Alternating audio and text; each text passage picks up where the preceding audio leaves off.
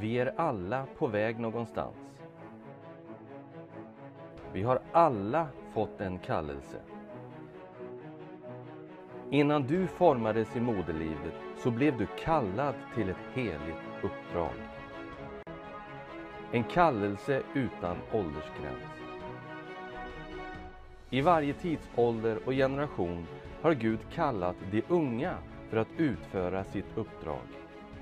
Vision Sverige är en plats där de unga får höras.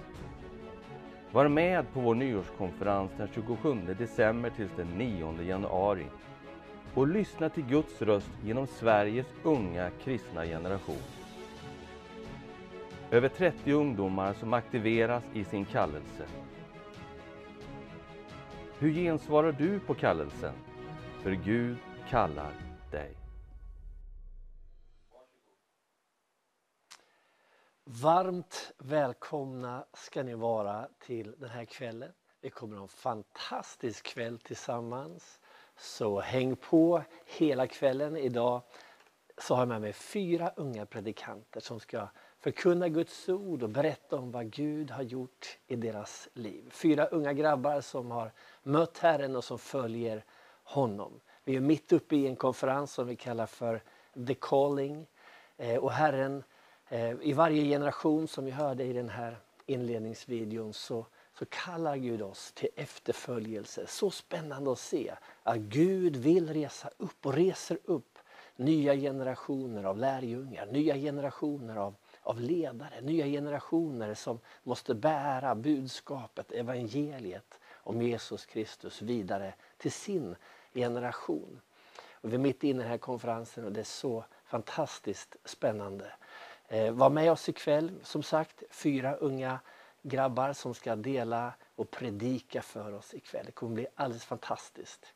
Vi brinner för Jesus. Vi brinner för att bara få berätta om vad han har gjort för oss. Han är vägen, han är sanningen och han är livet.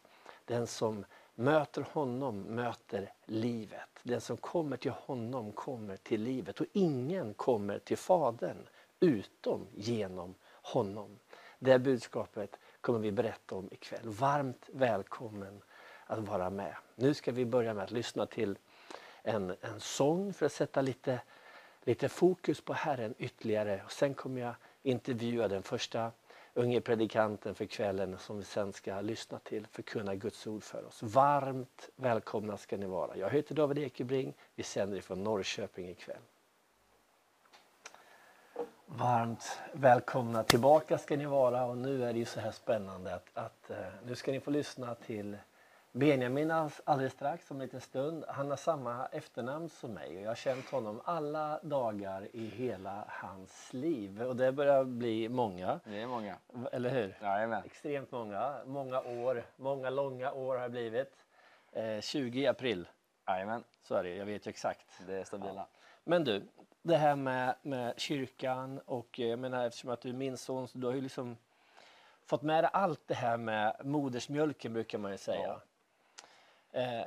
Hur är det att växa upp liksom i en pastorsfamilj där det är sånt fokus på Jesus från början till slut, på att leva för andra, på kyrkan och så vidare. Hur har det varit, vad är det för skillnad på det och att inte göra det, tänker du? Ja, det är ju, först och främst är det väldigt kul. Det hade inte velat byta bort det liksom. Och det är klart att man har ju varit frälst hela livet egentligen. Det går inte att ta bort det liksom. Och sen man kommer ihåg alla gånger vi har legat på en kyrkbänk i Bergen och soffa, eller i någon kyrka, sovit i någon soffa liksom, på någon konferens eller något. Och liksom, man har ju fått se att men det är mamma liksom, bygga församling och liksom leva i tron och liksom verkligen göra Guds verk. Så det har ju inspirerat mig och mina bröder spelat liksom. Så då blir det inte så konstigt att man själv vill axla den rollen och bygga församling, bli ledare för sin församling liksom. Ja, men det är ju positivt när det blir åt det hållet. Så det är inte helt avskräckt i alla fall. Nej då. Nej, men det är ju kul. Jag är själv ledare i ungdomsarbetet här i Norrköping, så det är ju kul. Ja, för du har liksom vuxit in i det och jag menar, du har ju predikat i många år egentligen. fast för yngre hela tiden då, för barn och ungdomar här i församlingen. Jag kommer inte ihåg hur gammal var när du predikade första gången på Heroes. Ja, det var man kanske 13 år liksom. Tog 2-3 minuter att berätta en bibelberättelse, men man börjar någonstans. Liksom. Ja, eller hur? Och det är kul att få börja som sån ung liksom. Som man växer in i det från små som liten barn. Och det är klart, det gör ju någonting också med dig när du så tidigt i livet får men liksom det här ansvaret att kunna berätta någonting om Jesus för ännu yngre då. Och att liksom, det håller ju dig på tå liksom på något sätt. Ja, men det är kul. Man blir ju inspirerad och taggad när man får chansen liksom. Som nu det här liksom. Det är inte självklart att man skulle stå här och få predika snart liksom. Men det är kul. Då blir man ju taggad. Då vill man ju fortsätta. Och sen liksom, när man är uppvuxen i det så blir det som att man axlar dem. Har det varit liksom tuffare måttstock för dig och brorsorna, tror du? Alltså det här gamla snacket om pastorsköner och så vidare. Har ni liksom blivit hårdare hållna, liksom hårdare liksom bedömda än andra, tror du, eller? Ja, eller det minns för dig själv när vi gick från skolan liksom. Så, men du är ju pastorsson, du ska ju kunna sköta det liksom. Du ska ju vara lugn och tyst liksom. Så, ja, men jag är inte lugn och tyst liksom. Det är ju jättetråkigt att vara lugn och tyst liksom. Men det är klart det är en press över det, men det är också väldigt kul liksom. För att man får ju ögonen på sig och många förväntar sig saker från den. Och det är ofta kul också liksom, att då får man chansen att så här, men du kan väl predika, du är ju pastorsson liksom. Ja, men jag kan säga någonting liksom. Så det är ju både press men mest är det roligt. Så. Ja, ni har liksom valt att vända det till något positivt, så att säga. Den här förväntan att ha med Gud att göra och att vara liksom en förebild och sådär. Jag menar, vi hade ju kunnat valt att inte vara ungdomsledare i kyrkan, men som att vi har sett både det bra och det dåliga. Och det bra är väg över alla dagar i veckan. Så det är inte så konstigt att vi väljer våra fredagar att vara ledare i kyrkan. Ja, för det gör ni ju alla fyra bröderna. Och också det här med lovsången har ni ju vuxit upp i på något sätt. Ni började ju spela i lovsången väldigt tidigt. Både du och dina ännu yngre bröder då. Ja, vi kom ju hit för snart 9 år sedan. Så då började man spela gitarr direkt liksom. Så det är egentligen där jag både fått musikaliteten men även liksom växa in i lovsången i via kyrkan liksom. Så det är där man har tackat det mesta för liksom. Och fått med i alla år och fått chansen att spela. Men fast man spelar alla ackord fel i början så fick man ändå stå där uppe och lira liksom. Och idag, nu låter det bra. Nu låter det bra. Nu låter det bra och småbrorsorna ledde lovsång så det är riktigt kul.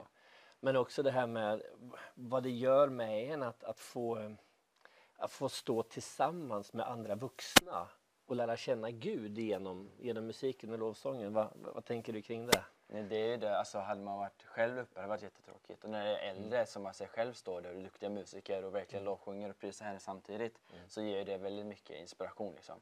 Och så, men jag vill också vara som Benny, vår pianist i kyrkan, eller Magnus liksom, eller Jörgen. Vi vill vara som de, spela så bra och liksom. Och nu spelar vi lika bra som de, kanske lite bättre. Och, förmodligen. Och liksom, troligen. Och få liksom stå tillsammans och lovsjunga och spela med dem nu liksom. Så det har verkligen hjälpt den på alla sätt. Också med smörjelsen och allt det här andliga liksom. Ja, men spännande Benjamin, kul att höra. Nu vet tittarna lite mer om vem du är. Vi kommer gå till lovsång nu och sen så ska du få dela Guds ord med oss ikväll. Härligt. Hej, jag heter Benjamin Ekebring och kom här från Norrköping. Och nu är det jag som ska få börja predika ikväll. Och när jag satt och förberedde mig inför den här kvällen så vet man börjar fundera, man börjar be och läsa lite Bibeln. Men det var inte riktigt som att Gud liksom kom och ropa något direkt som jag kanske hade önskat. Men då kom jag på att Gud har ju faktiskt ropat till några i Bibeln. Och en av dem var Samuel. Och Samuel, han var en ung pojke eller ung man, hur man nu vill kategorisera honom. Och han bodde och jobbade i ett tempel med Eli. Och jag tänker att vi hoppar direkt in i berättelsen från Samuels bok kapitel 3, vers 4-10. Och det står där: Då kallade Herren på Samuel. Här är jag, svarade Samuel. Och sedan skyndade han bort till Eli och sa: Här är jag, du ropar på mig. Men han svarade: Jag har inte ropat, gå och lägg dig igen. Och han gick och la sig. Herren kallade ännu en gång på Samuel. Samuel steg upp, gick till Eli och sa: Här är jag, du ropar på mig. Han svarade: Jag har inte ropat, min son, gå och lägg dig igen. Samuel kände inte Herren än, och Herrens ord hade ännu inte blivit uppenbarat för honom. Herren kallade på Samuel en tredje gång. Han steg upp, gick till Eli och sa: Här är jag, du ropade på mig. Då förstod Eli att det var Herren som kallade på den unga pojken. Därför sa han till Samuel: Gå och lägg dig. Och om han ropar på dig så säg: Tala, Herre, din tjänare hör. Samuel gick och la sig på sin plats. Då kom Herren och ställde sig där och ropade som förut: Samuel, Samuel. Samuel svarade: tala, din tjänare hör. Och förutom att det är väldigt coolt att Gud faktiskt på riktigt är där och ropar, så tycker jag det är väldigt häftigt att Samuel, han var ung när det här hände. Och Gud ville möta Samuel. Det var inte så att han bara slumpartigt gick hem till någon och började ropa, utan han verkligen ville möta honom. Och när jag tänker med det här, så vad passar inte bättre än att starta året med Gud? Även fast Gud kanske inte har ropat till dig än, Samuel, Samuel, så vet jag att han vill och ropar till dig, även fast du kanske inte har hört eller förstått det än. Och Gud, han vill möta dig idag. Så jag vill bara uppmuntra dig att ta chansen 2024, att på riktigt starta din vandring, om det är första gången eller om det är 75 eller 54 gången, 54 året. Så låt det inte bli ett år med mellanmjölk slentrianmässigt, utan låt det vara ett år med rikligt mycket välsignad mjölk. Jag dricker inte mjölk själv, men ni förstår min dåliga liknelse. En annan som fick möta Gud på ett sånt här coolt sätt, det var Paulus, eller Saulus som han hette då. Och han var på väg med sin häst och skulle rida. Och ja, han var ju inte direkt kompis med de kristna, om vi säger så. Han ville gärna fängsla dem och tyckte inte det de gjorde var så bra. Men där kom Gud igen och ropade på riktigt då till Saulus. Och han förvandlades 180 grader totalt till något helt annat. Och jag själv har fått chansen att få vandra med Gud i hela mitt liv faktiskt. Min mamma och pappa är pastorer här i Norrköping, och jag har fått växa upp i en församling och få själv ta del av Gud genom lovsång och predika på många olika sätt. Och det har gett väldigt mycket till mig att varje år som jag hittills har levt fått vandra med Gud på riktigt. Även sedan jag var liten och läsa Bibeln, och även nu då själv här få stå och predika. Vem trodde det liksom?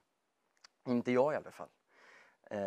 Och jag kan säga att när man får vandra med Gud på riktigt och helhjärtat, så är det bästa man kan göra. Det är 3 för 1 med bästa ren. Alltså du kan inte hitta något bättre, köpa något bättre. Så att ropa till Gud, det är det jag försöker säga. Och han ropar ju på dig. Och i min församling så har jag och några andra fått arbeta som ungdomsledare. Och vi själva har fått bett mycket över det här, och jag tror att Gud leder oss genom det här. Och han vandrar med oss i vårt ungdomsarbete. Och vi har redan nu fått se ungdomar bli frälsta. Många av mina vänner har fått be med andra till frälsning, vilket är kul. Och det är ju för att vi vandrar med Gud, och jag tror att det är något som han vill att göra med alla oss, även ni där hemma som sitter och tittar. Så stanna upp och lyssna och ropa, för Gud vill, han hör och han vill komma närmare dig hela tiden. Så ta det här året att välj bort någonting. Kanske är det för mycket TikTok eller Instagram eller något annat, och ta extra mycket tid med Gud, speciellt i början av året, att ladda upp och tagga till. Ja. Det var typ det jag hade att säga. Så jag tänker att vi ber en bön tillsammans. Tack Jesus för att du är med oss, Fader. Jag tackar dig för ett nytt år, ett nytt välsignat år, Fader. Jag ber att du välsignar alla där hemma som tittar på det här programmet just nu eller tittar på det efterhand, Fader.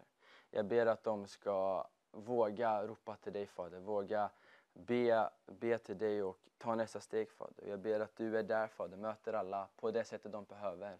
Om det är kärlek eller förlåtelse eller vad den är helande, Fader, så ber jag att du kommer just nu och rör alla där hemma, Fader. Jag ber att du är med dem och styrker dem, Fader. Jag ber att de ska få ett år med dig, ett nytt år med dig, ett ännu djupare relation med dig i år, Fader. De ska få växa i tro. Jag ber att jag ska få växa i tro, Fader. Och att vi alla bara ska få förstå vem du är på ett ännu bättre och starkare sätt, Fader. Jag ber om det i Jesu namn. Amen. Välkomna tillbaka. Står jag här med ytterligare en ung man, en ung predikant här från församlingen i Norrköping faktiskt, församlingen Agape. Alexander, välkommen. Tack så mycket, tack så mycket. Hur kom du till tro? Jag har ju haft förmånen att växa upp i en jättebra församling. Och en ännu bättre familj. Som jag har vuxit upp i en kristen familj helt enkelt. Men min tro blev min egen efter jag flyttade till Uppsala för att plugga på universitetet. Så det var väl en period där när jag märkte att min tro inte kunde hålla utan den här bra församlingen, utan den här bra familjen. Som jag märkte att jag behövde göra någonting för att ändra på det. För jag vill inte tappa min tro. Så det blev att jag gick bibelskola och rustade mig så att jag kunde bygga min egen tro. Men alltså frälst har jag varit hela mitt liv, men tron blev min egen ungefär vid universitetet. Just det. Sen var det bibelskola en sväng och nu är du tillbaka på universitetet igen. Yes. Och här är jag på. Det är härligt. Men det här, hur är det då? Det här med tron och liksom universitetet. Jag vet statistiken säger att många andra som har vuxit upp kanske i kristna sammanhang, liksom deras tro blir utmanad och sen tappar man tron just på universitetet och i de här unga vuxna åldrarna. Vad tänker du kring det och hur ser du på den biten? Men det är väldigt det är en helt annan miljö man kommer in i, särskilt om jag ska tala utifrån mig själv så gick jag på till och med en kristen grundskola liksom. Så det kan ju verkligen vara en annan miljö man kommer in i när man ofta flyttar hemifrån i samma situationer så att man då lämnar hemmet och kanske sin hemförsamling då. Det blir miljön man kommer in i är inte kristen, ofta så blir gemenskaperna kring festande och sånt.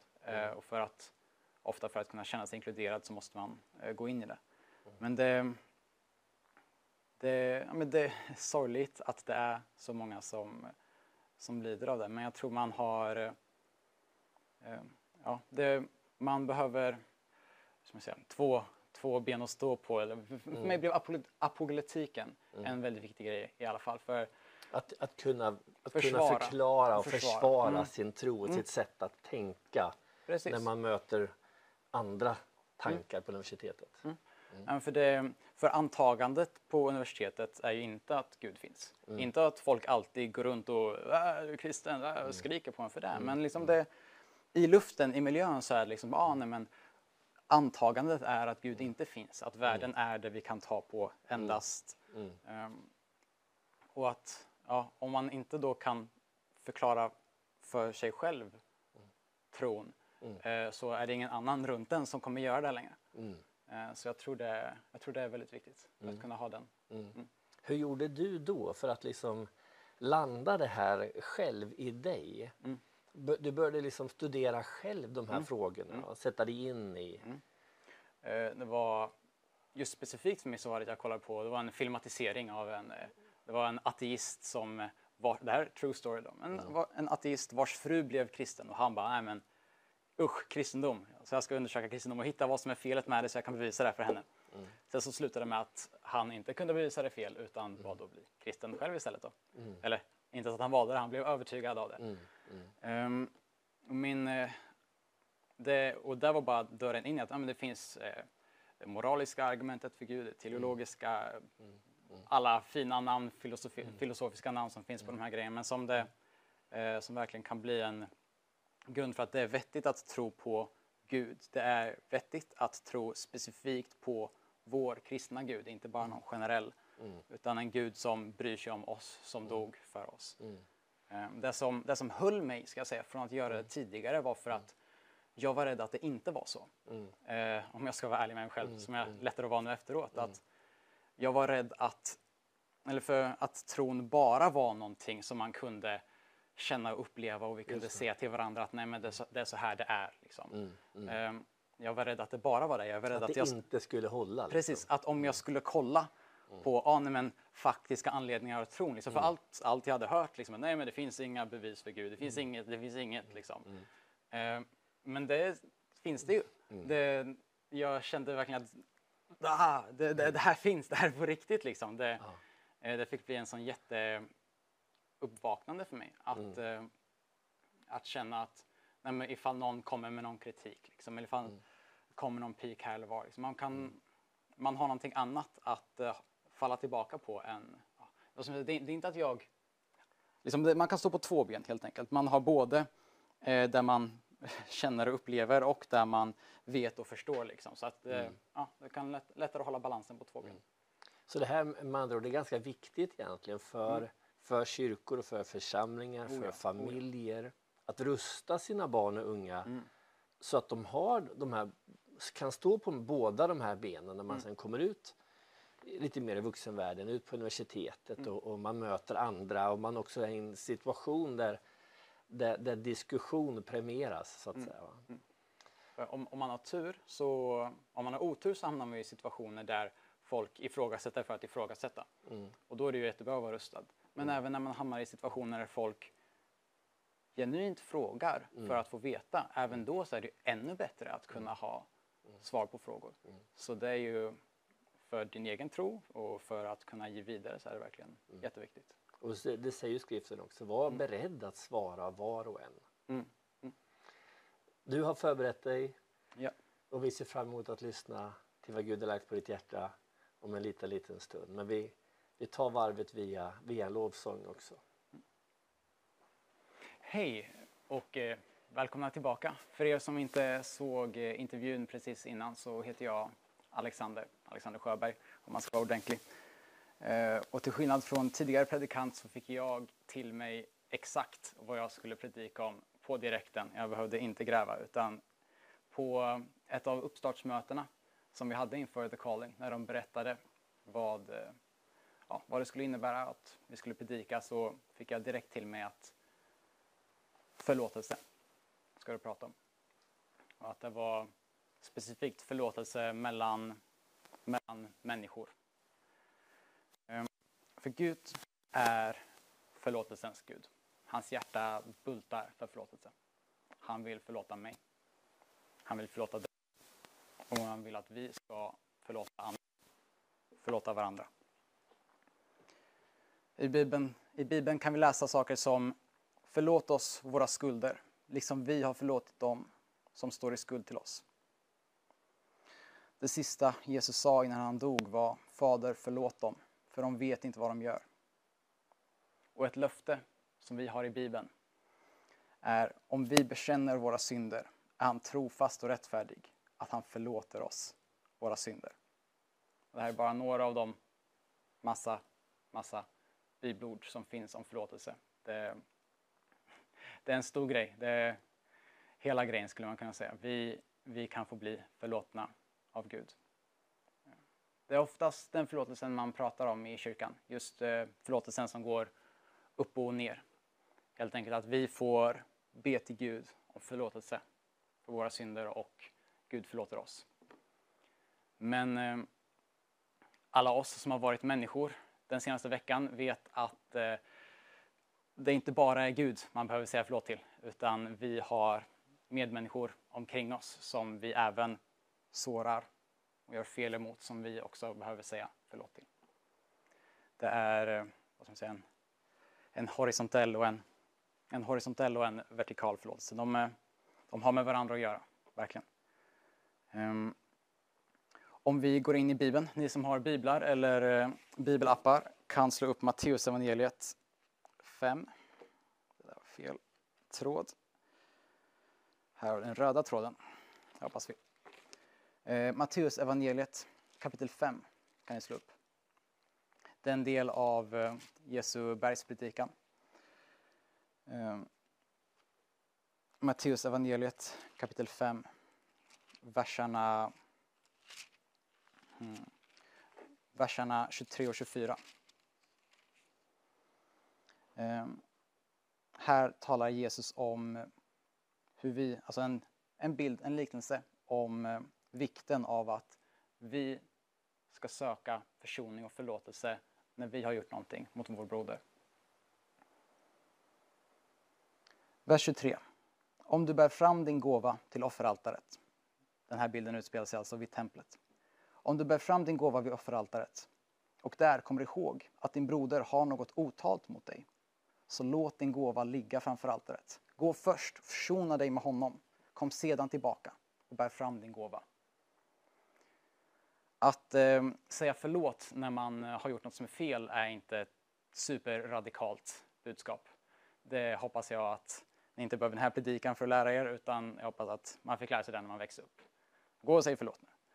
Det är inte superradikalt.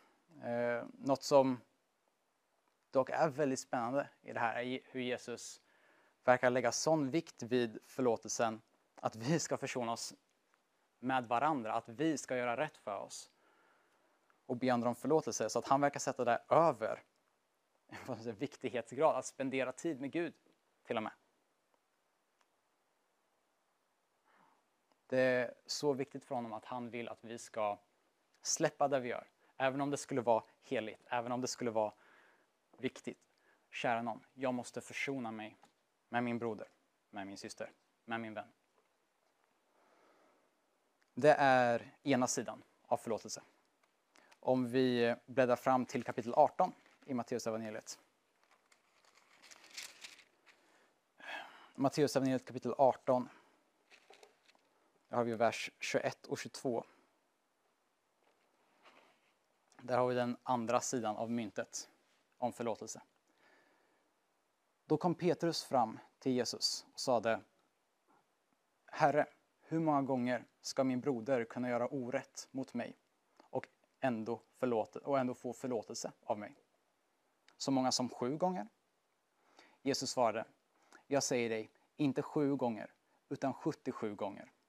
Eller 7 gånger 70 gånger, som det står i vissa översättningar. Att ge folk förlåtelse kan ibland vara lättare än att behöva säga förlåt. Det kan vara väldigt jobbigt att säga förlåt ibland. Men ifall någon bara, förlåt, jag sa att jag skulle diska men jag glömde det där. Liksom. Men jag förlåter dig. Det är inte så jobbigt att säga det. Men det finns vissa förlåt som är väldigt jobbiga att säga. Det finns saker som tar emot att förlåta.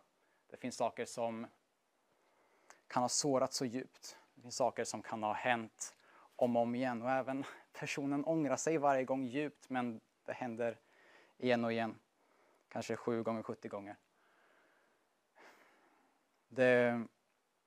Det kan ta emot att förlåta. Och jag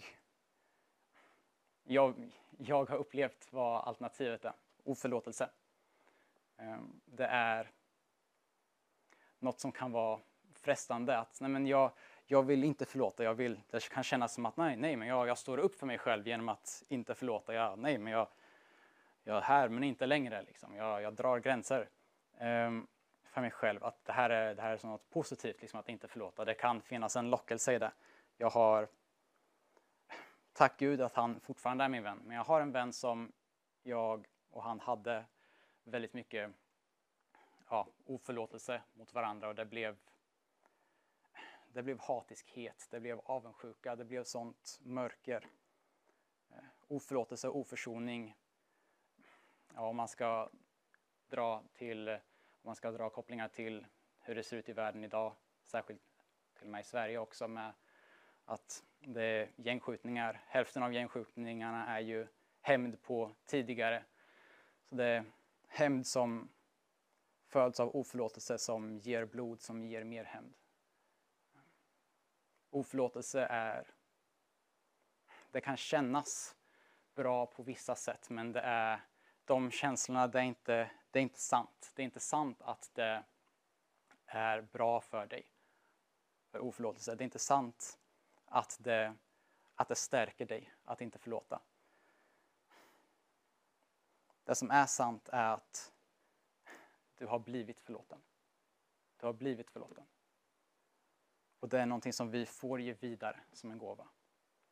En vis kvinna sa en gång att oförlåtelse, att inte förlåta någon, är som att dricka gift och hoppas att den andra personen dör. Det kan kännas som att man verkligen trycker dit den ifall man vägrar förlåta och håller fast. Det kan kännas krampaktigt ibland. Håller fast vid det man inte vill förlåta. Ja, så var det för mig i alla fall. Men det är bara du som tar skada av det. Det är du som dricker giftet. Det var min insida, mitt hjärta som förpestades av den oförlåtelsen. Det som istället är sant är att vi har blivit förlåtna av Jesus. Jag har ett fint citat här som jag hittar, som jag gärna vill läsa. Förlåtelse är en gåva vi kan ge andra. Ett uppoffrande levnadssätt där vi förlöser andra från skulden av deras överträdelse mot oss. Eftersom Gud har utgjutit sin egen son för att täcka över våra synder kan vi förlåta andra. Vi får ta del av Guds uppoffrande gåva när vi förlåter andra. Förlåtelse, att säga jag förlåter dig, är alltså inte att säga det var inte fel det som hände, det är okej, det var bra, det var ingen fara. För det är något som man kan säga på reflex ibland ganska snabbt. Nej men det är okej, det var inget. Men det är inte vad förlåta, utan man säger förlåt till saker som har varit fel. Så att säga förlåt innebär inte att man säger att det personen gjorde var bra eller ingen fara. Det finns många ord av vishet som man kan och kanske borde dela när man pratar om förlåtelse. För allas resa kring förlåtelse och oförlåtelse är unik. Det finns olika lockelser, olika saker som folk har gjort som har sårat, som kan ta emot för att såra, eller ta emot att förlåta. Men ett som är sant för alla är att vi har blivit förlåtna. Guds förlåtelse. Det ordet jag läste i början sa att förlåt oss våra skulder, liksom vi har förlåtit dem som står i skuld till oss. Det är Guds hjärta. Att vi ska få ta emot hans förlåtelse och att det ska få förvandla oss. Att när man ser Guds hjärta för en själv, att det hatet eller den ilskan eller den rädslan eller vad den är för känsla i grunden, att den får rinna av. Och att det får förvandlas och tvättas rent i Guds kärlek. Hur kan vi göra något annat än att förlåta när Gud har förlåtit oss?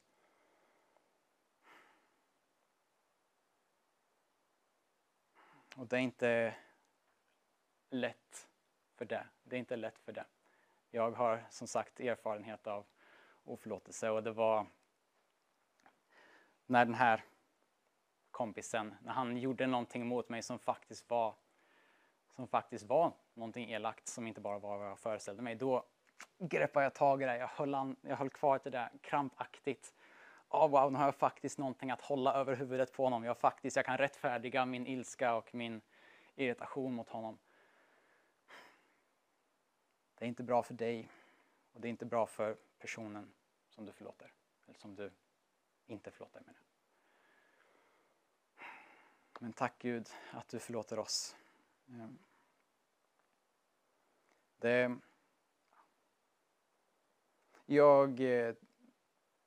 Jag ska vara lite rakare än vad jag egentligen är bekväm med. Men jag känner att det är ärligt så här som jag behöver uttrycka mig. För att vara ärlig med det jag såg i Bibeln när jag förberedde den här predikan. Och jag talar lika mycket till mig själv som jag talar till dig. Att när vi inte förlåter, att inte förlåta är inte ett alternativ. Vi är utan ursäkt. Du är utan ursäkt att förlåta. Du har ingen ursäkt att inte förlåta. Och det är hårt. Men det är sant. Men det tar inte slut där. Det här är inte ett fördömande budskap. Det här är ett hoppfullt budskap. För det tar inte slut där. Vi är utan ursäkt. Du är utan ursäkt, men du är inte utan hopp. Som jag sa innan så har vi alla olika resor med förlåtelse och oförlåtelse. Det kan vara någonting som hänt för länge sedan som du bär med nu, eller något som fortfarande händer ofta. Jag vet inte din story. Men Gud vet din story. Det är det här som är det hoppfulla. Vi är inte utan hopp. Det är inte en överraskning för Gud vart du är i din resa. Ifall du känner, men jag kan inte förlåta. Då kan du be till Gud. Du kan vända dig till Gud. Det är inte en överraskning för honom. Du måste inte göra dig bra nog för att sen kunna vända dig till Gud. Du kan vända dig till Gud precis där du är. Ifall du säger, jag kan inte förlåta. be då till Gud, hjälp mig förlåta. Ifall du säger, nej men jag vill inte förlåta. Be då till Gud, hjälp mig vilja förlåta. Om du säger, nej men du fattar inte, jag vill inte vilja förlåta. Be då till Gud, hjälp mig vilja förlåta. Det är inte en överraskning för Gud vart du är i din resa med den här relationen som du tänker på när jag pratar om det här. Med de såren. Men jag vill bjuda in dig nu att låta mig be för dig i det här. Att låta dig ta steg mot försoning och förlåtelse. Att om det inte är det du slutgiltigt säger idag, kan känna dig helt fri, så ber jag i alla fall att det ska få bli ett första steg. Att vilja vända ditt hjärta mot att börja gå på den här resan av förlåtelse. Och låta Guds förlåtelse förvandla ditt inre. Så jag vill gärna be för dig nu.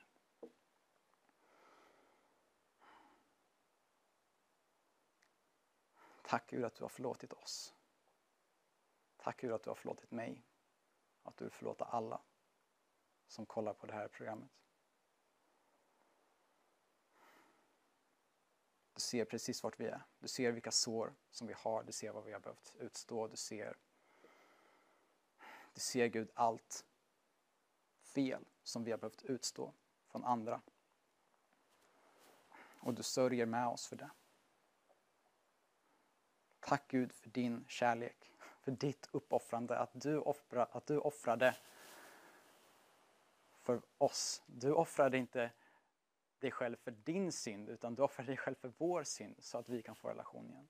Gud, förvandla oss till att bli mer lik dig även där. Hjälp oss förlåta, förvandla våra hjärtan. Knut upp de knutar som vi har i vårt inre som kan binda oss, som bara blir ett gift för oss själva.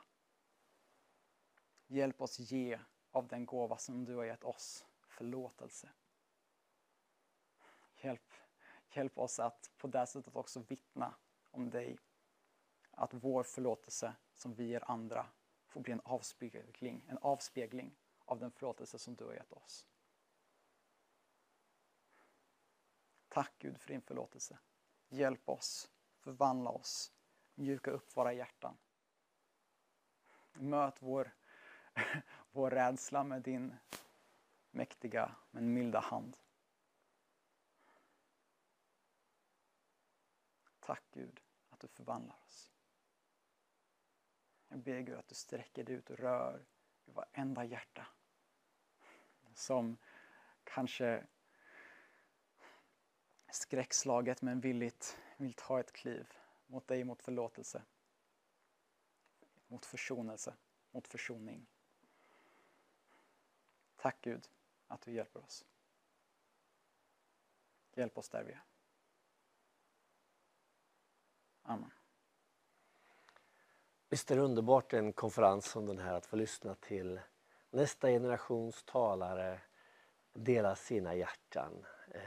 Det är en sån glädje, det är en fröjd att få lyssna till unga människor som delar av sina liv och sina hjärtan, vad Gud har gjort och betyder och deras erfarenheter och se dem växa och vandra i tron.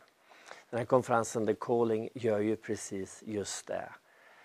Och det är en väldigt, väldigt glädje att få se allt detta hända och ske framför oss. Vision Sverige som ställer den här plattformen till förfogande för dessa ungdomar tänker vi är en viktig del i att också framgent finnas med och ge evangelium, att utrusta, att stärka, att vara till välsignelse för många, många människor. Men för att det ska vara möjligt så behöver vi hjälpas åt allesammans på olika sätt. Och ett sätt som också behöver hjälp och stöttning är naturligtvis det ekonomiska området. Så du ser informationen nedikant på skärmen hur du kan vara med. Och jag skulle önska att du också känner ett ansvar och en delaktighet i kanalen och möjligheterna för oss att fortsätta ge unga människor, äldre människor möjlighet att berätta och att få lyssna.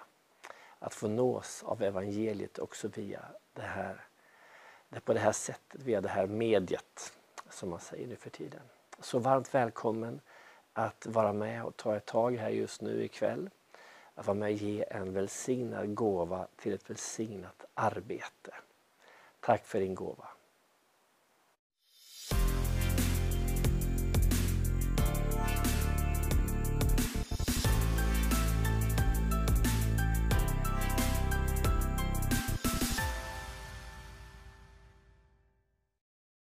Hej! Jag vill tala till dig som är ung och känner en kallelse på ditt liv.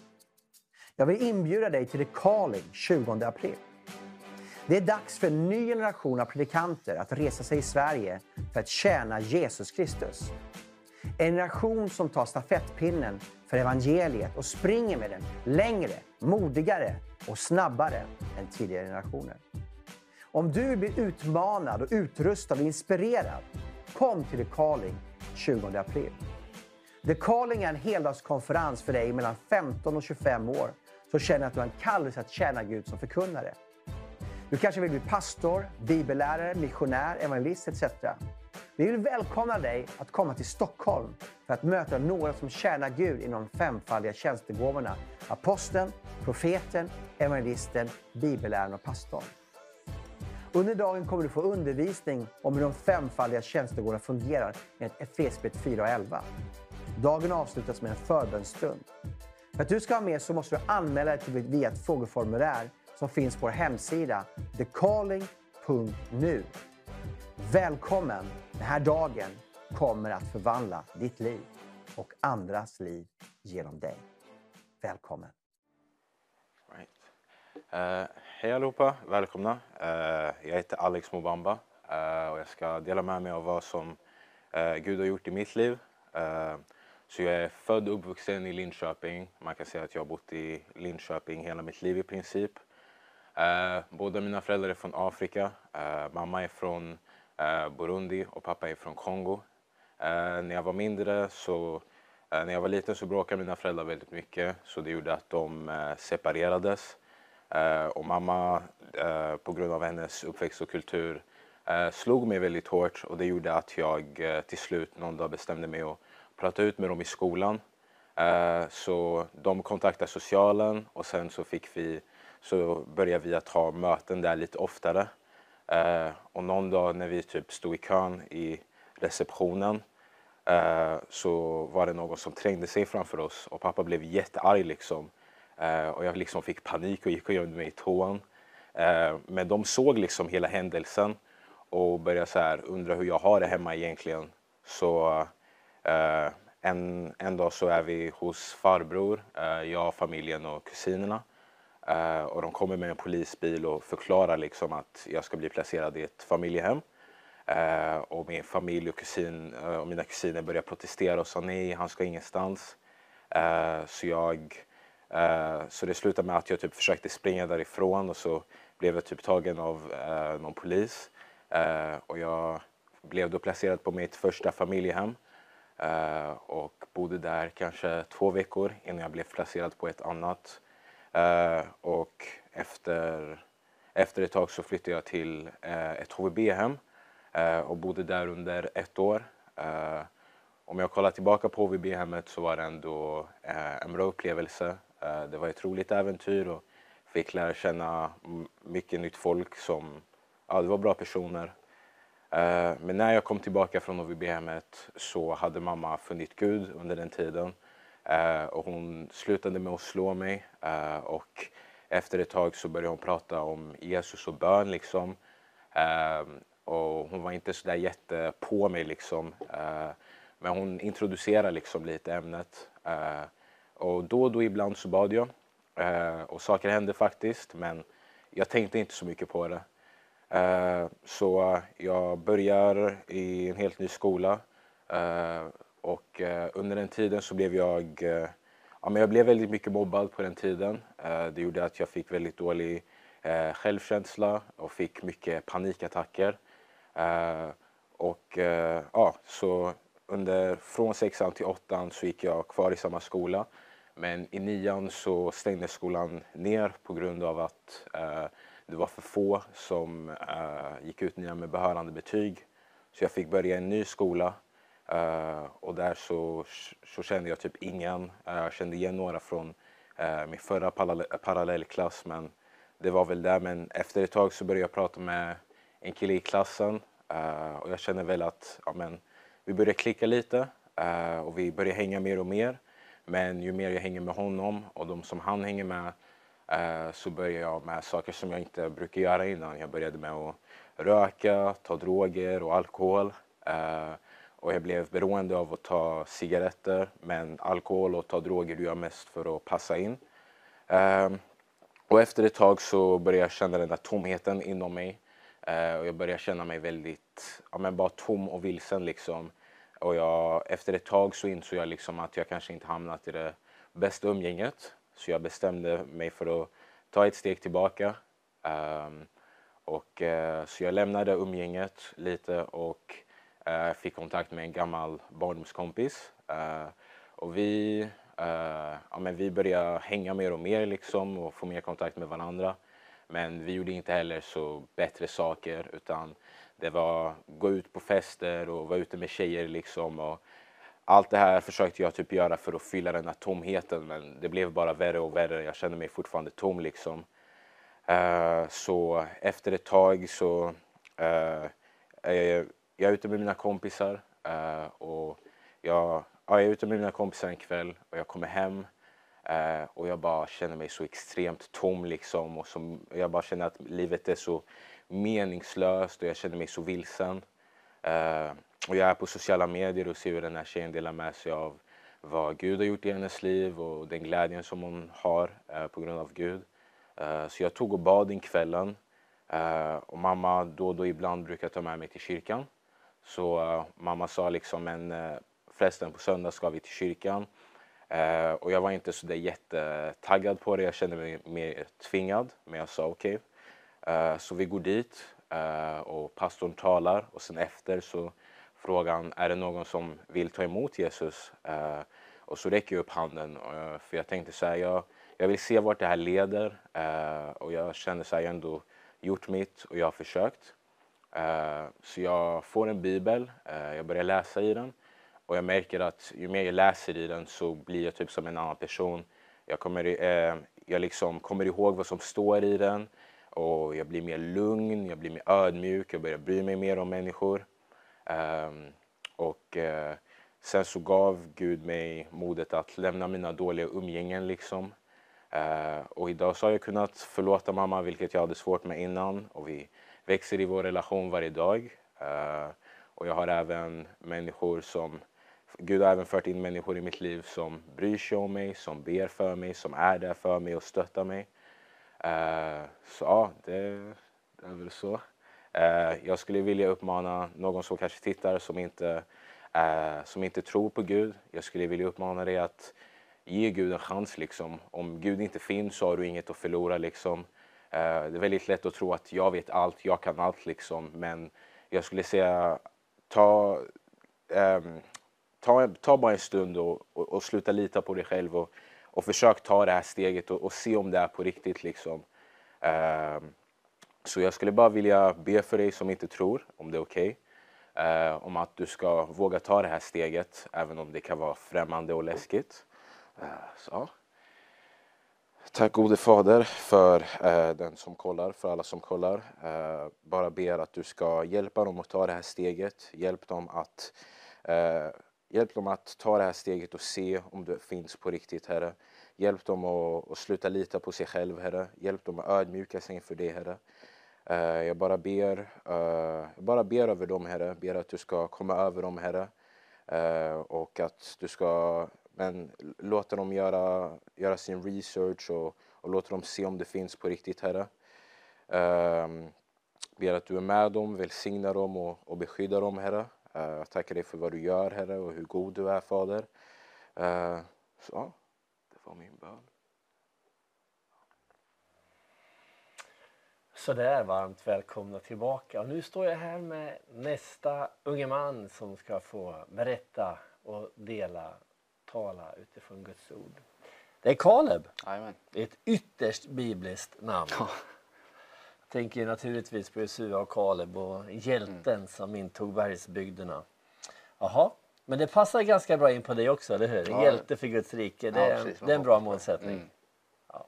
Berätta, hur kom du till tro? Ja, alltså jag är då uppväxt i en missionärsfamilj då mina föräldrar varit med i UMU heter det, i ungefär 10 år. Och ja, så jag fick ju liksom en stark grund redan från början. Det var sen i tidiga tonåren som jag var med på olika läger där jag liksom fick mötas av Guds närvaro för första gången. Missionärsfamilj säger du. Vart i världen höll ni till? Ja, mina föräldrar har ju varit lite överallt. Min pappa är från södra Afrika, Namibia heter det. Så jag är uppväxt där också, bott där i 7 år. Men de har varit mest i Albanien. Och det var där de träffades också. Så Och när du bodde på missionsfältet, vart bodde ni då? Vi bodde då i Namibia. Mina föräldrar var inte med i mission då längre när jag växte upp. Det var någonting de fick lägga bakom sig. För då är det väldigt mycket med understödning liksom, och det är lite svårt med en familj på 3 barn. Liksom. Så jag var inte direkt med i mission när jag växte upp. Men det var någonting jag liksom fick ha med mig från mina föräldrar. Om man säger Just det. Och sen uppe i tonåren säger du, då du liksom connecta personligt med Gud på något sätt. Och hur gick det till?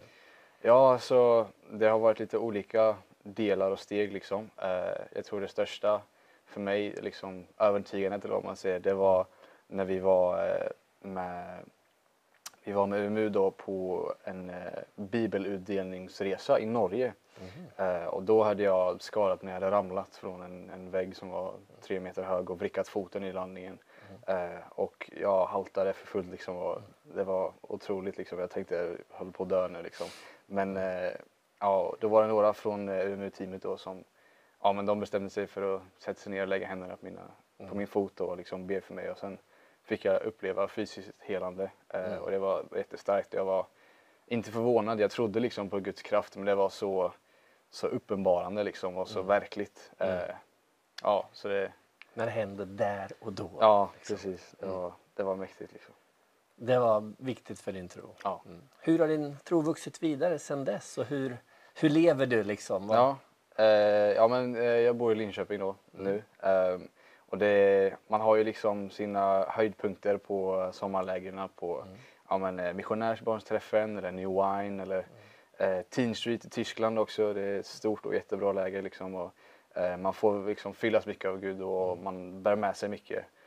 Men annars så är jag med i Life Center Church i Linköping och sen även i Ryttargårdskyrkans ungdomsverksamhet där. Och sen har jag min cellgrupp med mina polare liksom, där vi får dela tro med varandra och snacka om Bibeln liksom, och livets djupa frågor.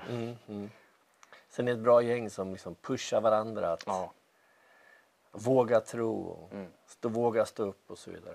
Precis. Du pluggar? Ja, jag går på gymnasiet andra året. Jag pluggar som beteendevetenskap med kriminologiinriktning. Hur är det att vara troende i skolan nu för tiden?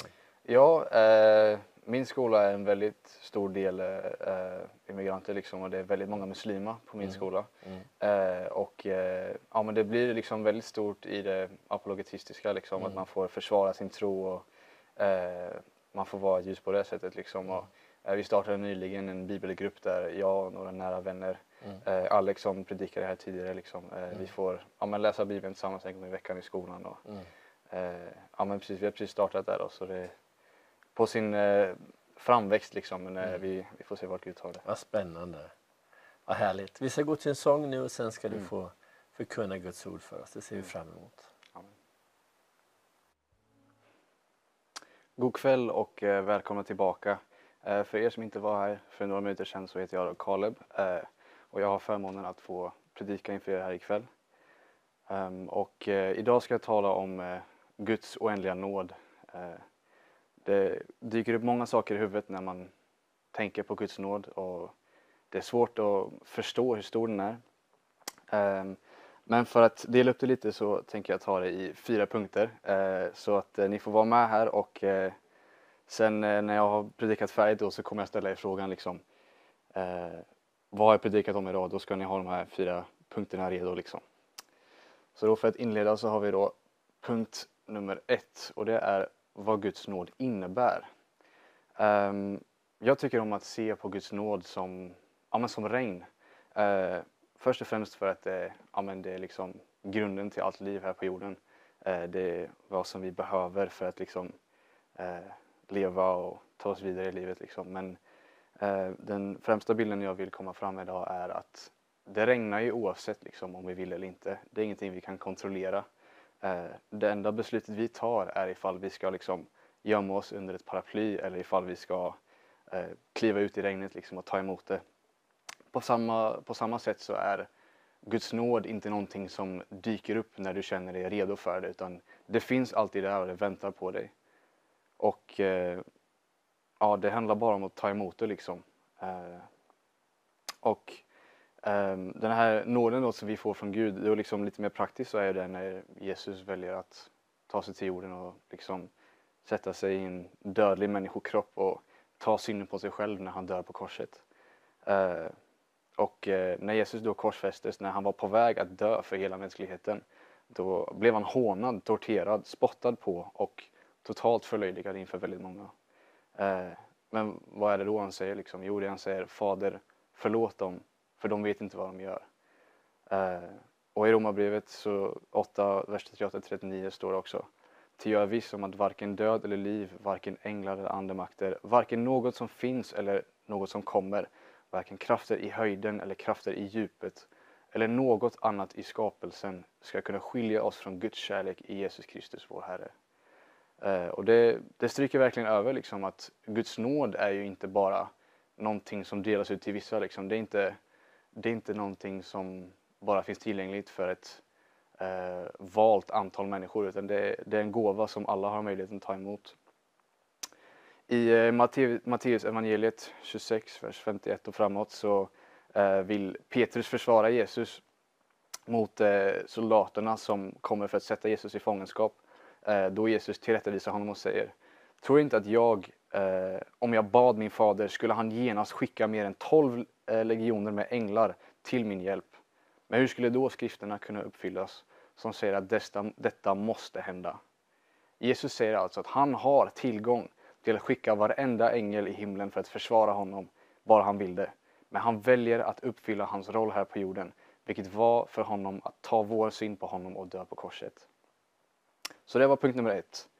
Punkt nummer 2 är hur oförtjänta vi är av hans nåd. Du, jag, ingen människa kan på något sätt förtjäna Guds nåd. Tänk på den en sekund. Liksom. Vi kan inte förtjäna Guds nåd. Det finns ingenting vi kan göra, ingenting vi kan liksom säga, ingen handling vi kan genomföra liksom, som på något sätt gör oss värdiga av Guds nåd. Och det är för att ingen är felfri. Det finns ingen människa som har levt, lever eller kommer leva som inte syndar eller har syndat. Alla förutom en människa, vilket var Gud själv i människoform. Liksom. Och det tycker jag understryker verkligen hur svårt det är att leva ett perfekt liv. Hur omöjligt det är. Liksom, att det är ingen människa som klarar av det. Det är bara Gud själv som klarar av det. Liksom. Vi alla är felfria och vi är i nöd av räddning. Liksom. Vilket vi då får genom Guds nåd. Jesus kom för att rädda mänskligheten.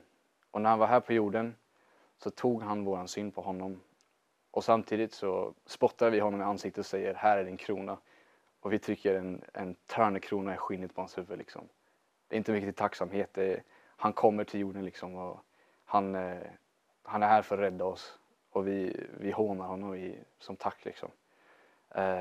Men trots detta så väljer Jesus att ge oss den gåvan av oändliga liv som väntar. Jag är helt oförtjänt av Guds nåd. Jag står inte här och liksom har levt ett syndfritt liv på något sätt. Det är någonting jag liksom kämpar med varje dag. Det är någonting som, men det är mänskligt liksom. Jag är bara en person som har insett att jag är i nöd av räddning. Jag är en person som behöver ta del av den här nåden. Och det gör jag genom att tro på Jesus Kristus som min Herre och frälsare. Så det var punkt 2. Punkt nummer 3. Och det är vad det innebär att ta emot Guds nåd. Först och främst, dina verk är inte din räddning. Din frälsning är inte baserad på dina handlingar. Det är bara genom Guds nåd som det finns förlåtelse, och det krävs att vi lever i omvändelse. Tänk dig att efter du lämnat denna jord, tänk dig liksom att när Jesus plockat hem dig, eller när det är dags för att lämna denna jorden, när du dör liksom, att du står inför himlens port och du möter Jesus liksom, och han frågar dig: varför förtjänar du att komma in i mitt hem? Det är väldigt många som vill börja med att svara: för att jag upphöll dina 10 budord, predikade ditt ord, botade det sjuka, helade det brustna, jagade ut onda andar och vad det nu kan vara. Men man har redan svarat fel från början. Rätt svar är: för att du, Jesus, du dog för mig, förlät mina synder och gav mig gåvan av evigt liv, och därmed en plats i himlen. Så det är genom vår tro som vi räddas. Det är genom vår tro som vi har tillgång till den nåden som Gud har för oss. På engelska finns det ett talesätt: by grace through faith, vilket översätts till vid nåd genom tro. Det är en väldigt bra sammanfattning tycker jag på hur vi kommer in i himlen liksom, och vad det innebär att ta emot Guds nåd. Det är liksom, vi har nåd som väntar på oss, men det krävs tro för att ta emot den. Och Guds nåd är då som sagt inte någonting man kan uppnå, ingenting man har möjlighet att förtjäna, utan det är en gåva. Och gåvan är inget mindre än evigt liv. Man behöver alltså tro för att ta emot Guds nåd. Att vara kristen innebär inte att leva ett felfritt liv som många kan tänka sig, eller att vara en perfekt människa, utan att inse att man är i nöd av räddning samt en räddare, och då är med förlåtelse. För att bli räddad räcker det med tro. Många får bilden av att man måste leva felfritt som sagt, men så är det inte. I Lukas evangeliet 23, vers 41 så är det är 2 brottslingar som korsfästs med Jesus. Den ena hånar Jesus och säger: du är ju Messias, rädda dig själv och oss. Men den andra tillrättavisar dem och säger: det här är ju Gud, han har inte gjort något fel. Varför hånar du honom? Och sen säger han till Jesus då: tänk på mig idag när du kommer till himlen. Och Jesus säger till honom: redan idag ska du vara vid mig, vid min fader. Och det är liksom, brottslingen, han inte leva ett långt liv av goda gärningar. Han bara bekänna hans tro med munnen liksom. Han säger utom orden: Jesus, du är Gud.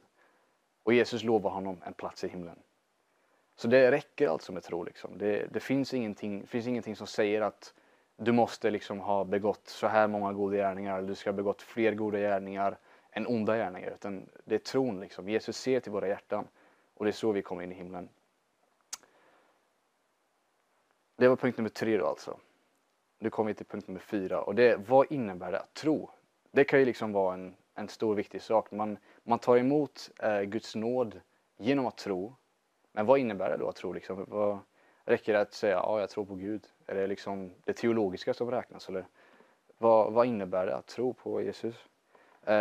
Då har jag här några bibelverser som jag vill vända mig till. Och först och främst så har vi då Romarbrevet 10, vers 9. Där står det så här: ty om du med din mun bekänner att Jesus är Herre och i ditt hjärta tror att Gud har uppväckt honom från de döda, skall du bli räddad.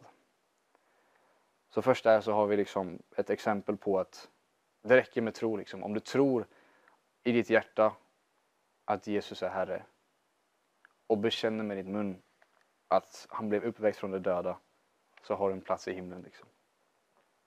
Nästa bibelvers jag vill vända mig till är Jakobsbrevet 2, vers 19. Där det står så här: du tror att Gud är en, det gör du rätt i. Också de onda andarna tror det och darrar.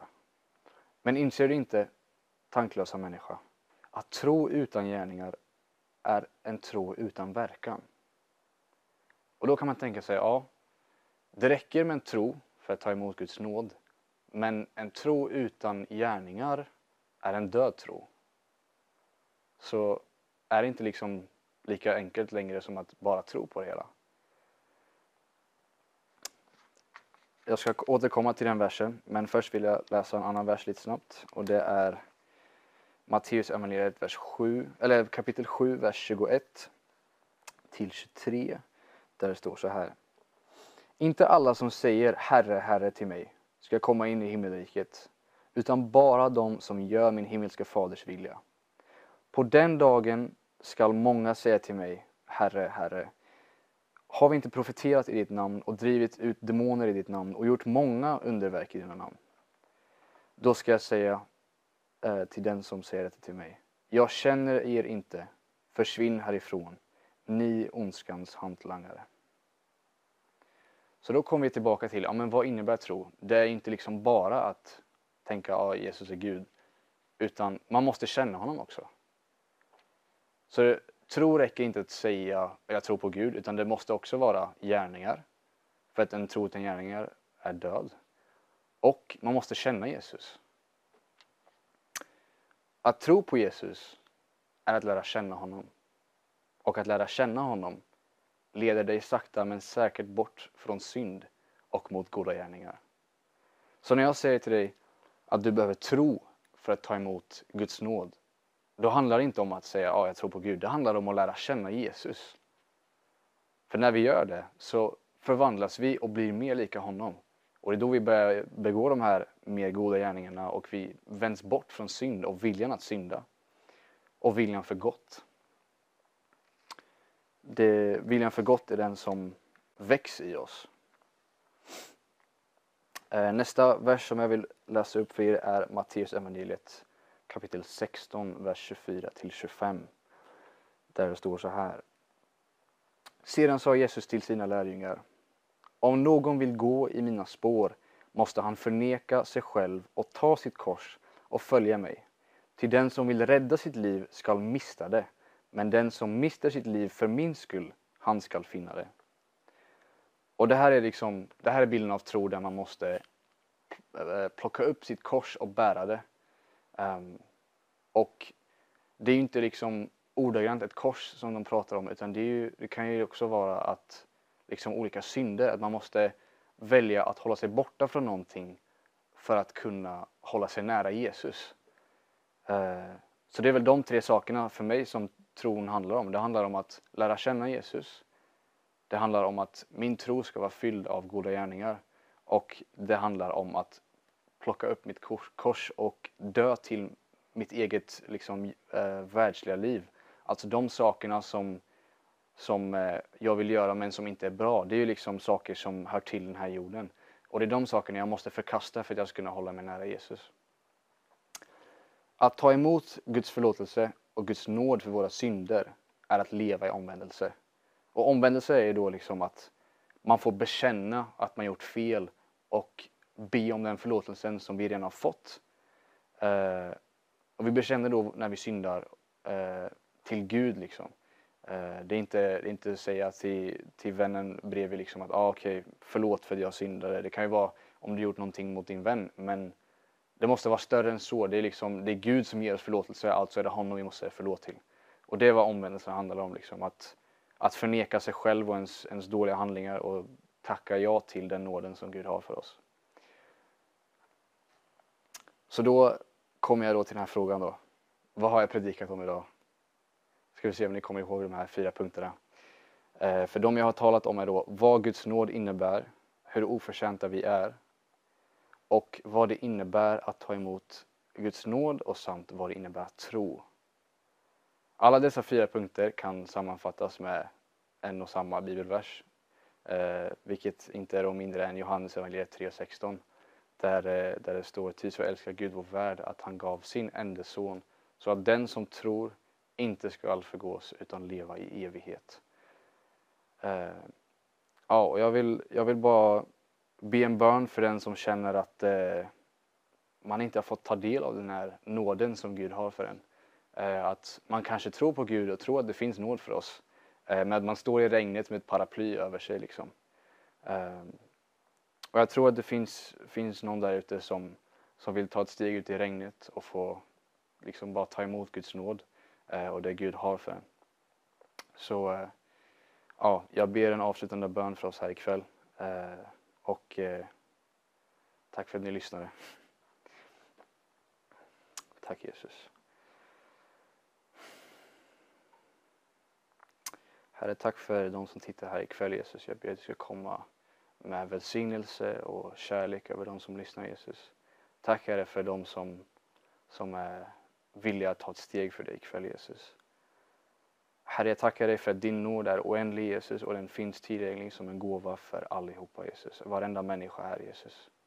Tack, Herre, för att vi bara behöver tro på dig, Jesus, för att få ta emot din nåd. Herre, jag ber att du ger en hunger till mig och alla de som tittar, Herre, att få komma närmare dig, Jesus, att få lära känna dig djupare, Herre, så att vi kan få bli mer lika dig, Herre. Tack, Jesus, för den planen du har för våra liv, Jesus, och jag ber att vi ska få lägga över kontroll i dina händer, Jesus. Tack för att det är du som vet bäst, Herre. Vi ber att du ska få leda oss i våra liv, Jesus. Ta kontroll och visa oss vart vi är på väg och vart det är du vill att vi ska gå, Herre. Herre, jag vill bara få leda den som lyssnar i bön om den vill få ta del av din nåd, Jesus. Jag ber att du ska få dra dem närmare, Jesus, och att du ska få uppenbara dig för dem, Herre. Tack att de kan få upptäcka mer om vem du är i ditt ord, Jesus, genom att läsa Bibeln, Herre. Jag ber om att du ska få överraska människor, Jesus, med hur mäktig och kärleksfull du är, Jesus. Tack för att vi får ta emot av din oändliga kärlek, Jesus, och din oändliga nåd, Jesus. Tack för att du är den du säger att du är, att vi har blivit lovade evigt liv, Jesus, när vi tror på dig. Amen. Vi kommer att gå mot avslutningen härifrån Norrköping ikväll. Det har varit fantastiskt att få höra Gud tala till oss genom dessa unga grabbar ikväll. Benjamin som talar om att Gud ropar efter oss, precis som man ropade på Samuel och Saul, och hur vi får ropa det här året och inledningen av det här året, vända oss och söka honom. Alexander som talade till oss om vikten av att leva i förlåtelse, och en till Alexander som vittnar om vad Gud har gjort i hans liv och i hans familjs liv. Och här på slutet en fantastisk predikan av Kaleb på vad det är att tro på Jesus, att ta emot av hans översvallande och obegränsade nåd som regnar över oss som ett härligt vårregn. Tack att du har varit med oss ikväll. Jag ska bara uppmuntra dig att det är ett par kvällar kvar av den här konferensen The Calling, där vi låter unga människor dela sitt hjärta, sitt liv, sitt vittnesbörd om vandringen med Gud. Och visst är det väl fantastiskt att se att nya generationer av troende växer upp och tar över manteln och får springa vidare med evangelium. Tack för att du har varit med oss ikväll. Jag ska be en bön av välsignelse för dig i sista stunden här ikväll. Att Guds ande får vara med dig, och de bönämnen som du bär på ska vi vända till Herren just nu. Tack, Herre, för din nåd. Tack för att du har varit med oss ikväll. Vi vill signa var och en av tittarna. Och det som de har nämnt inför dig, det som de behöver, Herre. Tack att du är mäktig att göra under. Vi ber, tillkom med ditt rike. Ske din vilja, Herre. I var och en av dessa situationer, för dessa personer, i dessa relationer. Tack, helige Ande, för ditt verk i våra hjärtan, i våra liv. Den här stunden. I Jesu namn. Tack för ikväll. Ha det så gott. Jesus älskar dig.